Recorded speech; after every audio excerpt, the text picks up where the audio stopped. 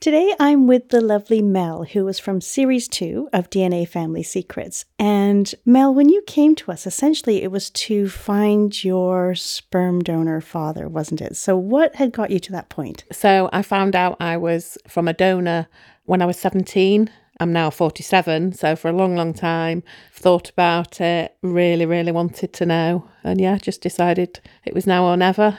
Okay, so let's go back to that. So you get told at 17. How did that come to happen? Why did your mum tell you at that point, do you think? So my parents got divorced when I was 11 and didn't see that much of my dad, sort of on and off, not a very close relationship for the next sort of 5-6 years. And my mum just thought I was nearly an adult and had the right to know. So she told me, and I was absolutely horrified. She must have been really nervous. Oh, gosh, yeah. She took me out for dinner, which in those days, you didn't really go out for dinner as much like you do now. So I knew she wanted to talk. And so as soon as we sat down, I said, right, you obviously want to talk to me about something, so hit me with it. And she told me. And yeah, never in my wildest dreams did I imagine that is what she was going to tell me. How does that feel at that age as well? Because you're a teenager and you're still finding yourself. And how did that go? Yeah, I was devastated. Yeah, absolutely devastated. And because, I'd never met anybody else that was from a sperm donor, it was just so surreal. And yeah, just really struggled to get my head around it. As I've got older, I totally understand why they went to the clinic. And as a parent myself who was desperate to be a mum, I totally understand it. But yeah, at 17, I just couldn't get my head around it at all. So what happened? So your folks found they couldn't conceive and decided to go to a clinic, essentially? Yeah, there was a clinic in Manchester. Yeah, it was state-of-the-art, new fertility treatment. So yeah, they went for it. How long had they been trying? Did they tell you terribly much about what had happened? Had they been trying for a long time? They'd been trying for 5 years, and they were also going through the adoption process as well. So they adopted my brother and then decided to go to the clinic as well because they were just so desperate for a baby. So what happened? So were you the first of the donor? No, I was the third. So they adopted my eldest brother, Danny, and then they went to the clinic and my mum got pregnant and had my brother, Marcus. And then they said that they could freeze the sperm in case my mum wanted a baby at a later date, and it would be from the same donor. They guaranteed it would definitely be from the same donor. And your parents had been to this clinic for a particular reason as well, hadn't they? So they wanted somebody with a particular background. Yeah, because my father was Jewish and my mum had MacGyvered to marry my father. And so they went to this Jewish clinic that would provide, Jewish sperm. That was just how it was. So fast forward to the age of 17 and you find out. How do you start to sort of process this?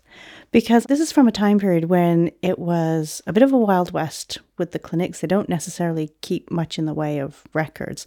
And parents are often told at this time, don't tell your children, there's no need for them to know. So what your mum did was actually quite a brave thing in terms of telling you. So what was that like for you when you first find out? Yeah, when she told me, because they were advised, you don't ever tell anybody. I mean, family didn't know, my mum didn't even tell her sister. Nobody knew. It was just top secret. They just said, you'd never ever tell anybody. Nobody needs to know.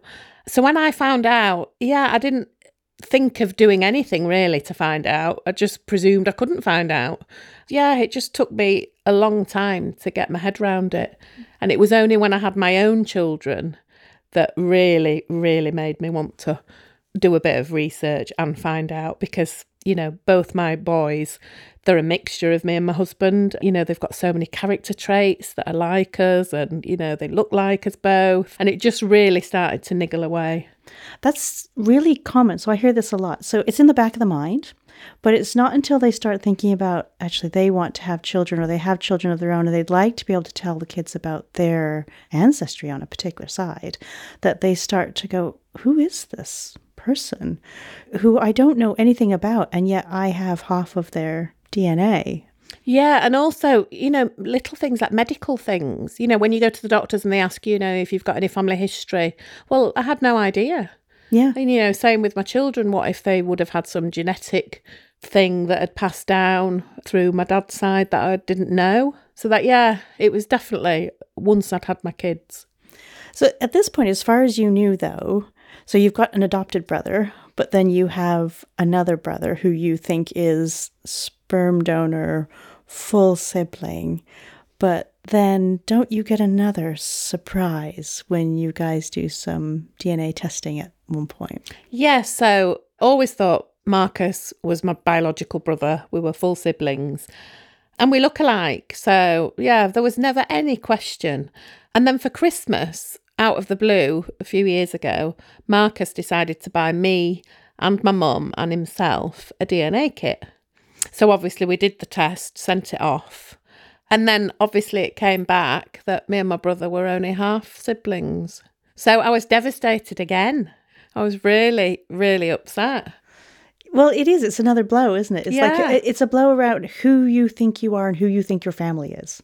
Yeah, it was another lie from the clinic, which, yeah, I was just so upset. So did he ever start to look and try and find out who his biological father was, or? He had no interest at all, not bothered in the slightest, but he had somebody make contact with him, a half-sister, and he's since found out he'd got 5 half-sisters, and one of those sisters had traced their father. So Marcus did find out who his father was, but had no interest to see him. So what did you hope to find? I just wanted a name, wanted a picture, just to know what he looked like. I didn't want a relationship with him. I had a dad and I've, got a really good relationship with my dad. But I just, characteristics, his personality, what he did for a job. Yeah, just to know anything about him, really. And that was it. Yeah, I didn't want him to be my new dad.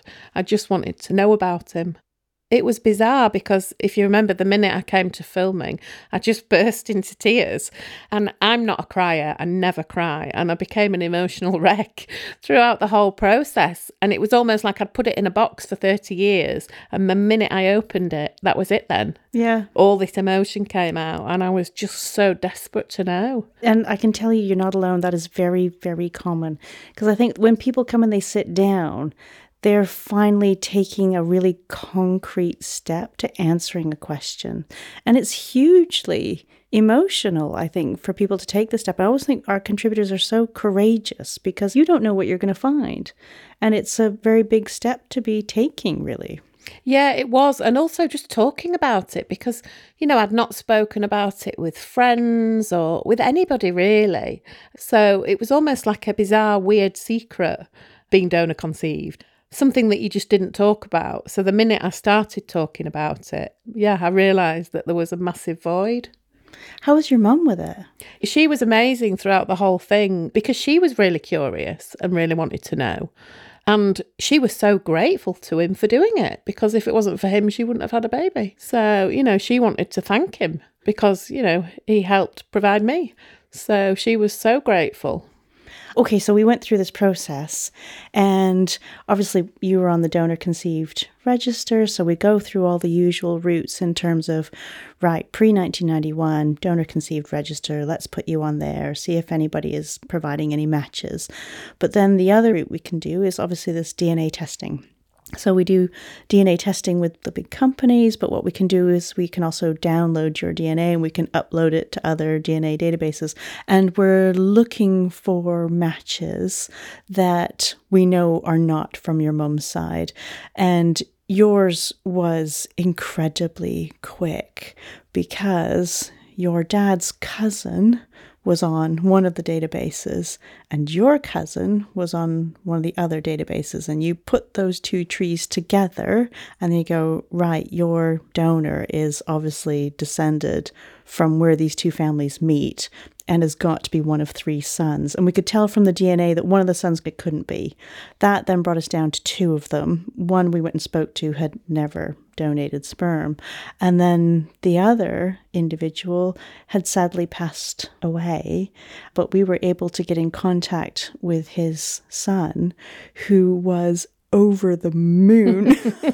He was so sweet. So this is Philip. Oh my goodness, he was so excited and so delighted. So I get to tell you this, that look, we found your biological father. What was that like? Oh, I was just overjoyed, absolutely overjoyed. I just couldn't believe it because I knew that I couldn't have found them on my own. So I was just so grateful and yeah, just absolutely elated. And then you get to go for me, and then you go and see Stacey. And Philip, as I say, your half brother, had done this really lovely video. Oh, the video was just amazing. Absolutely amazing. Because what did he say to you in it? Just that he was so grateful to be found. So he'd lost his mum and his dad and his sister. And so he was just over the moon that he'd found out he'd got a half sister. But he lived in Tasmania. Yeah. So couldn't have been any further away. So had he known about his dad? Yeah, so he remembers sitting down and having a family discussion because there'd been an appeal in the paper for sperm donors to help childless couples. And apparently his dad, Gerald, was a humanitarian type bloke and said, yep, I'd quite like to do this. Yeah.